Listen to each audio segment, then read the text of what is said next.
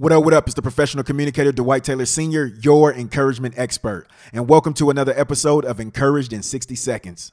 And on this day, I just want to say this. There is a huge difference between getting knocked down and getting knocked out. See, when you get knocked out, there's no getting up. But when you get knocked down, you still have an opportunity to get back up. Listen, being knocked down doesn't knock you out of contention of being the champion that you were created to be. Let me break it down for you like this.